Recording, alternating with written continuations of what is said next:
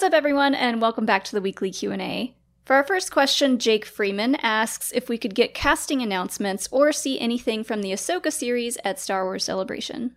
Yeah, I kind of assumed that we would hear something about Ahsoka, but this past week they announced that it has officially begun production. We got that image of the director's chair with Dave Filoni's hat on it. Mm-hmm.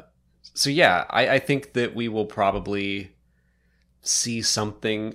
That makes me think that there's more that they might reveal to us at Celebration.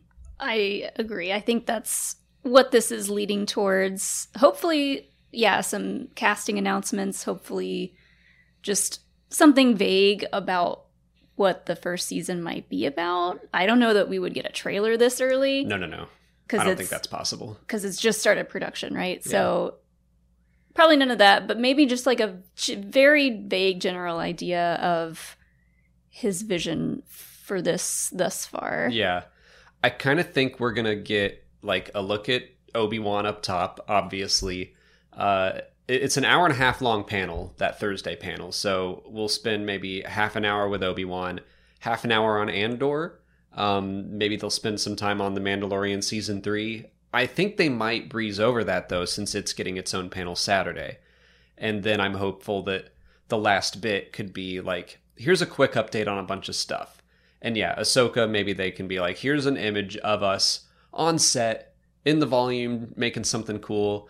By the way, why don't you meet Grand Admiral Thrawn and Ezra Bridger and bring out some of these characters that we think are going to be in it, but finally get some casting. What I would love is, we know Tamir Morrison is going to be there.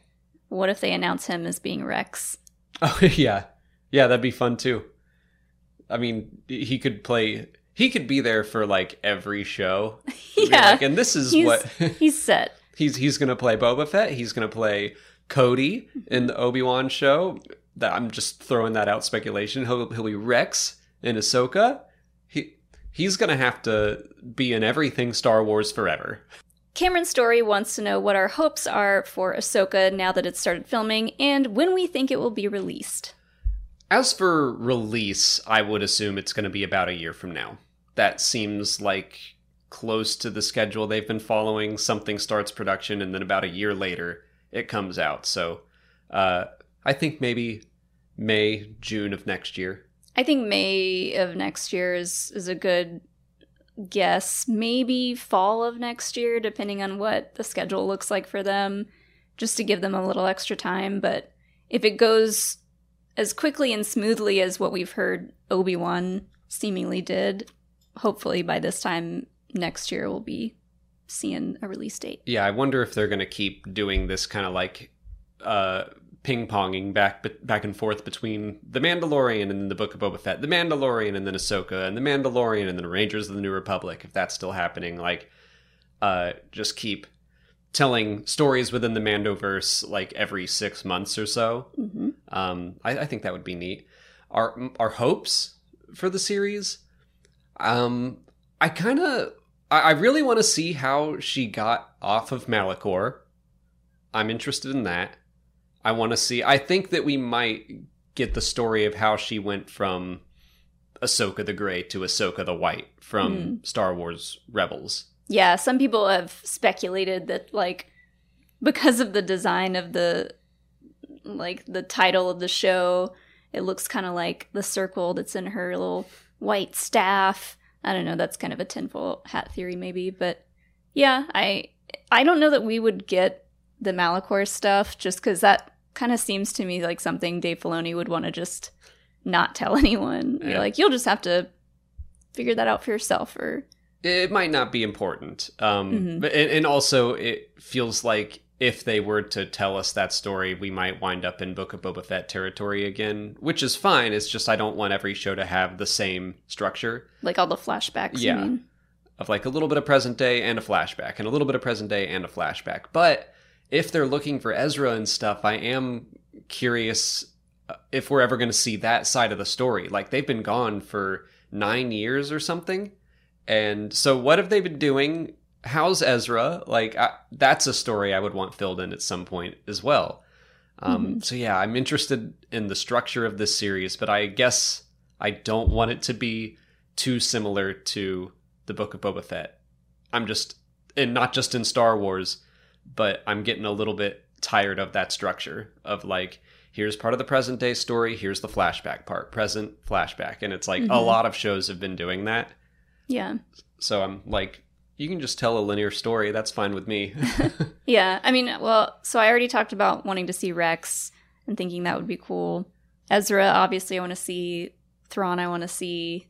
I wouldn't mind. This came up when we saw the episode with Luke and Ahsoka in Book of Boba Fett, and I was saying that it'd be cool if we kind of revisited that time, but got to see Ahsoka talking to Luke about Anakin. Yeah, that is something that it feels like a tease almost of saying, hey, they've met.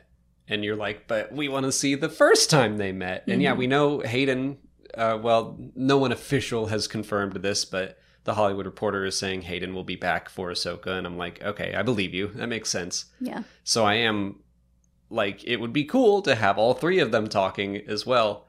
But we know that wasn't their first meeting. So that's another thing that I'm like, I kind of want to see that. Yeah. But that would require flashbacks again. Or maybe they will, like, Ahsoka's story could be straightforward and linear, but it could be from when she left Malachor. Then we could see her catch up to the Mandalorian on that planet. I can't remember what it was called. And then, like, we could kind of get a greatest hits over, like, a 9-year story. Yeah. And like you said about Anakin being involved and Hayden being involved now, I think that would be really cool to see. Just, you know, after we see what's going on with Anakin / Vader in Obi-Wan, we continue to see kind of Anakin / Vader's journey into these other live action shows. So going into Ahsoka, seeing her, if she talks to Anakin via Force Ghost, if she just talks about him or thinks about him, that would be really cool to see. Say linear again. No. Linear. Stop making fun of me. Linear. Pablo Alvarez asks if Obi-Wan referring to the Jedi Temple as the old folks' home in Attack of the Clones is a joke or a secret code. It's both, technically. This is one of those things where I'm like, all right, Star Wars, you didn't have to do this. But in the movie, yeah, he says R4s. Scramble Code 5, care of the old folks' home. Yeah, Scramble Code 5 to Coruscant, care of the old folks' home. The old folks' home being the Jedi Temple, as a joke of like all those old folks, Yoda and such, send them a message. It's a fun joke. It shows Obi-Wan's comedic side. And then someone came along and wrote that was also like a secret code. And you didn't have to do that. It could just be a joke. I don't think that's canon. I think that's just a Legends thing. Do you think Obi-Wan was the one who came up with that as a joke? Maybe. Maybe the code was built off of that. Maybe he made the joke first, and then someone was like, hey, we could use that. But, you know, in my opinion, that's one of the times that Star Wars took things too far. Not everything needs an explanation. Where did it come up in canon that it was a secret code? That's what I'm saying. I don't think it's canon. I think it's Legends. Oh, okay. Yeah. I don't know why I thought this, but I was like, maybe Qui-Gon came up with that and just said it offhand to Obi-Wan one day, and then Obi-Wan started using it. I could see that. Yeah, a little snide remark of Qui-Gon just being like, I don't want to chair at that old folks' home. Yeah, that's where Jedi go to retire and just sit around. Yeah, I can see that. Cathal Keen wants to know if Andor will be similar in tone to Rogue One, or will it go even darker? I think similar in tone makes a lot of sense. I mean, it's Tony Gilroy is coming back, who did a lot of the rewrites and possibly some of the reshoot directing. I don't know. You know, all the production of Rogue One is fairly muddled on how that all went down, but Tony Gilroy coming back and it being like a spy thriller in Star Wars makes me think, yeah, it's going to have like an identical tone. I think so too. I think, if anything, it might go a little darker.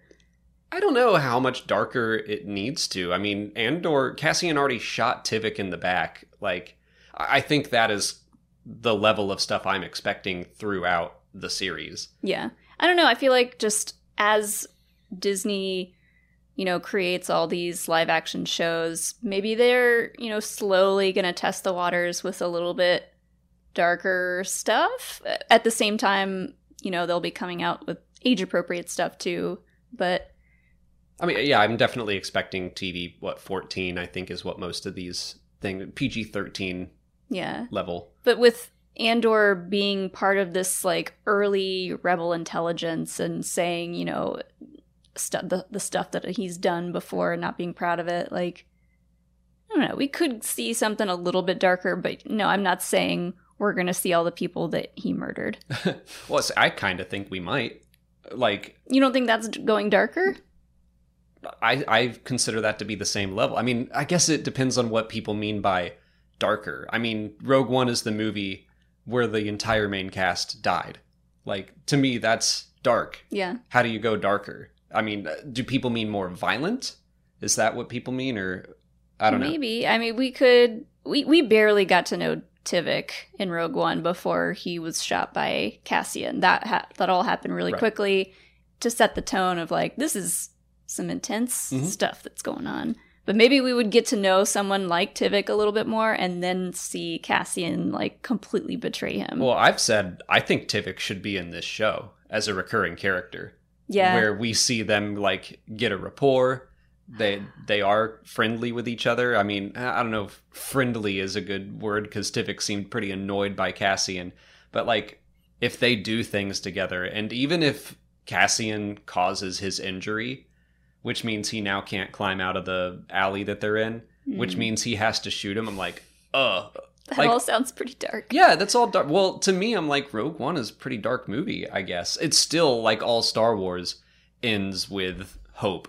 Literally, the last word of the movie is hope. But I'm still expecting that level of stuff. Cassian saying, I've done terrible things in the service of the rebellion. So if everyone just gives up and walks away now, it's like, I can't live with that. So let's go on a suicide mission so everything I did means something. Mm-hmm. I think it would be cool, too, to see Forrest Whitaker's character that just blanked on his name. Saw Gerrera. It'd be cool to see Saw Gerrera doing some more kind of, like, dark things that, Mon Mothma says as much in Rogue One that, like, he is an extremist. And so let's see what he's been doing. Oh, yeah. I think we're going to see them fall apart. Like, I think that Saw will be part of the Rebel Alliance at the start of this series, and we'll see him go more and more extreme. Lose more and more limbs, maybe. Yeah. Yeah, I think so. And by the way, the book Rebel Rising, which is about Jyn mostly, but Saw as well, I mean, that has one of the most, like, violent things I can remember reading in a Star Wars book. And it's in a YA book, and I was, like, just not expecting it. So, I don't know. Like, to me, Rogue One was already starting at a point of darkness, and I don't know how to go darker than all of your main characters dying without, like, I guess, going more violent or erasing that sense of hope. And I think that you can't get rid of hope within Star Wars. And I think you can still do violent things in Star Wars. Implied violence or, being shot with a blaster is a lot different. It doesn't look as bad as being shot with a real gun. Yeah. So I think it's going to stay on the same level, but who knows? Mr. J.D. Rice asks if destiny is a real force in Star Wars. So I'm interpreting this as, is predestination real? When Vader says, Luke, it is your destiny, like, are there inevitable things that happen in Star Wars? I mean, Vader was obviously wrong in that falling to the dark side was not Luke's destiny. Mm-hmm. So it could be kind of one of those, like, cosmic force, will of the force things where maybe destiny exists, but people interpret it differently or think they know what's right or wrong. Yeah. I think it's pretty much the same as it would be in the real world. Like, I don't think it's a set in stone thing in Star Wars that this is going to happen. It's your destiny. I mean, so many times in Star Wars we've seen it proved wrong, that it's not someone's destiny to become this or that. So I think it's along the same lines of it's the will of the Force. It's just a way for people to like cement their ideas and plans for the future. Mm-hmm. I think what jumped out at me about this question is that we were recently listening to the Force Center podcast, our friends, who we will be doing a podcast panel with at Star Wars Celebration on Thursday. Hope to see you there. But I think Joseph was talking about destiny in Star Wars and how the light side versus the dark side view it. And that the dark side kind of uses destiny as like a, well, yeah, this is my destiny. Darth Vader's like, I'm stuck in the dark side and it's too late for me to pretend to do anything else. It's kind of an excuse like, this is my destiny. So, it's not all my fault. Mm-hmm. Whereas someone tells Luke, this is your destiny. And he says, no, it's not. Like, you can overcome those things and you still get to make your own choices. Like, yeah. I think that I totally agree. Destiny within Star Wars, predetermination is not a thing. But I do think the Cosmic Force the Cosmic Force wants balance at all times. So I do think it does things like create Anakin to try to achieve that balance. But even that doesn't work out right away. So then it makes twins. And it's like, I do think the Cosmic Force is doing its best, but, people can still make their choices. Do you think the Cosmic Force had anything to do with keeping Maul alive after it got cut in half? Yeah, maybe. Because that's what part of the thing that I thought of when we were talking about destiny is like, do you think it was Maul thought it was his destiny to survive all of that and eventually get his revenge with Obi-Wan? I mean, I think that tracks with what we're saying of like the dark side views, like that there is predetermination. It's like, no, my purpose is now that I've been cut in half. Yeah, I've been cut in half. I am falling down this pit. I'm looking at that Obi-Wan guy, and I know I'm gonna get revenge on him. So this is not the end of me, and I'm gonna hold on to life. Yeah, I think all of that tracks. Mm-hmm. It also makes me think of George Lucas. One of the many things he's talked about potentially putting in his sequel trilogy was talking about the wills and predetermination and whether or not that exists. So, yeah, I think it's an interesting question. I wonder what George would say about it. I don't think he would agree that predetermination is a thing because he was big on choice as well. But yeah. I don't know. I can't speak for him. Today's video is sponsored by HelloFresh. They're here to make eating better and easier. No grocery stores or meal planning, just everything you need to prepare wholesome, delicious meals, all delivered to your door. Molly and I actually do use HelloFresh because of how much time and energy it saves. We like to cook together, but our schedule is usually pretty hectic. Being able to save time on trips to the store is huge, and a lot of the meals are ready to go in 20 or 30 minutes. Now we're able to cook together most nights of the week, and we get to try lots of different kinds of recipes that we might not have thought to make otherwise. The plans are flexible and can be easily changed to fit our schedule if we know we're going to need more or fewer meals on any given week. You can skip a week whenever you need, the recipes taste good and are the perfect amount for us. They also have plenty of options if you want to eat vegetarian or low calorie or fit any kind of diet. You can choose from your favorites of 50 different options every week.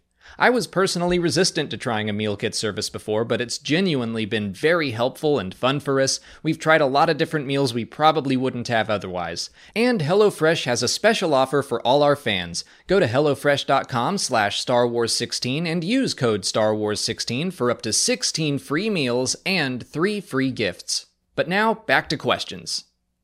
On to YouTube questions. Old J44 asks if the holocron Cad Bane steals in the Clone Wars is the same one from Fallen Order. No, not specifically, but it did contain the same data.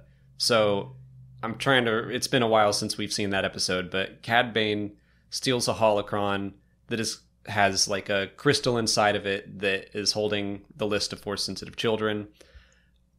I think it's a different holocron, but there were multiple copies of that list. We see Jocasta Nu go back for it in the Darth Vader comics, and it's not in a holocron. It's just like a little chip. Mm-hmm. And even in the Fallen Order behind the scenes stuff, or not behind the scenes, but like if you read it in the menus, it says that she was good friends with Eno Cordova, who had the holocron, so she gave him a copy of the list. Yeah. That list to me feels like something, I don't know, like the leaked Colin Trevorrow episode 9 script. It's like, once it gets out there, it can be copied and shared just about anywhere. But like in holocrons specifically, you might find that list in a couple of different ones, because the Jedi that are left are trying to find each other and help each other. Yeah. So yeah, I think that's a good comparison, is that you have your list. It's like a little memory crystal that goes into a holocron, any holocron, and then the holocron can be read by a Force user, which can then access that list. I think that's probably the best way to put it. Is it not a kyber crystal? It's a memory crystal. It's not a kyber crystal specifically. Okay. Are there different kinds of crystals now? Yes. Okay. I need it more. Okay. I need to do more research on that. Mario Hernandez wants to know if Grogu will ever wind up training with Rey and Finn. I'm going to go with no. Never say never. You know, he's got a long, healthy life ahead of him, I'm sure. Yeah. So he's got time, but I kind of feel like he made his choice in The Mandalorian. And I don't know. I guess I don't think he's going to go down the Jedi path. Yeah, I agree. I certainly hope he's still around by the time, we get to post episode 9 stuff. But yeah, he chose to stay with Mando. Now, he can always choose to follow a different path later down the line, but I don't know that he will, per se. I don't know. I like the idea of him one day meeting Rey and Finn and all the Jedi. He could act as a consultant. I don't know. I just don't see him like joining the school. Mm-hmm. I feel like that ship has sailed for him. He already went there. He already survived a genocide and the fall of the Jedi Order. I think he might stick to the Mandalorian side of things, and whatever happens to them, going down the timeline years in the future, he might just hang out and try to help the foundlings going forward. And, maybe they find Mandalore and he stays there and retires there, starts a little frog petting zoo. / snackery. / eating zoo. Johan M. asks, how much Owen and Beru know about Anakin and Darth Vader? I think we will find that out in the Obi-Wan Kenobi series. I think that they are under the impression that Anakin is dead. I think so too, because if you look at the stuff that they say in A New Hope, Beru is like, oh, he wants to go off and be with his friends. Like, if they knew Anakin turned into Darth Vader and was stomping around the galaxy doing bad stuff, they would really be adamant in him staying home. Which, Uncle Owen was, but it was because he needed help on the farm. And it's interesting, like, we're using A New Hope to justify this, but it's like they did not know who Darth Vader was in relation to Luke at that point. Right. But, like, filling in the gaps, they have to take into account what happened in the original trilogy. Oh, yeah, and I'm about to take it a step further and say that the original dialogue for Owen was, that boy is going to get himself killed just like his father. Mm-hmm. So again, now we're talking about, they didn't know Darth Vader was Luke's father at that point. They thought that Anakin Skywalker was dead and gone, but I'm still using that from 1975 to justify this. I don't know, I like the idea. I really, really want to see Obi-Wan learn that Anakin's not dead. Part of me is like, it's a stretch to think he'd go 10 years without hearing about this Darth Vader character, but he is living alone on Tatooine, some backwater planet. He might not get a newspaper. Back sand planet. Yeah, sure. Excuse me, yes. So I think it's possible that Obi-Wan wouldn't know. Also, I just think that would be a great scene to actually watch him figure that out and learn who Darth Vader was.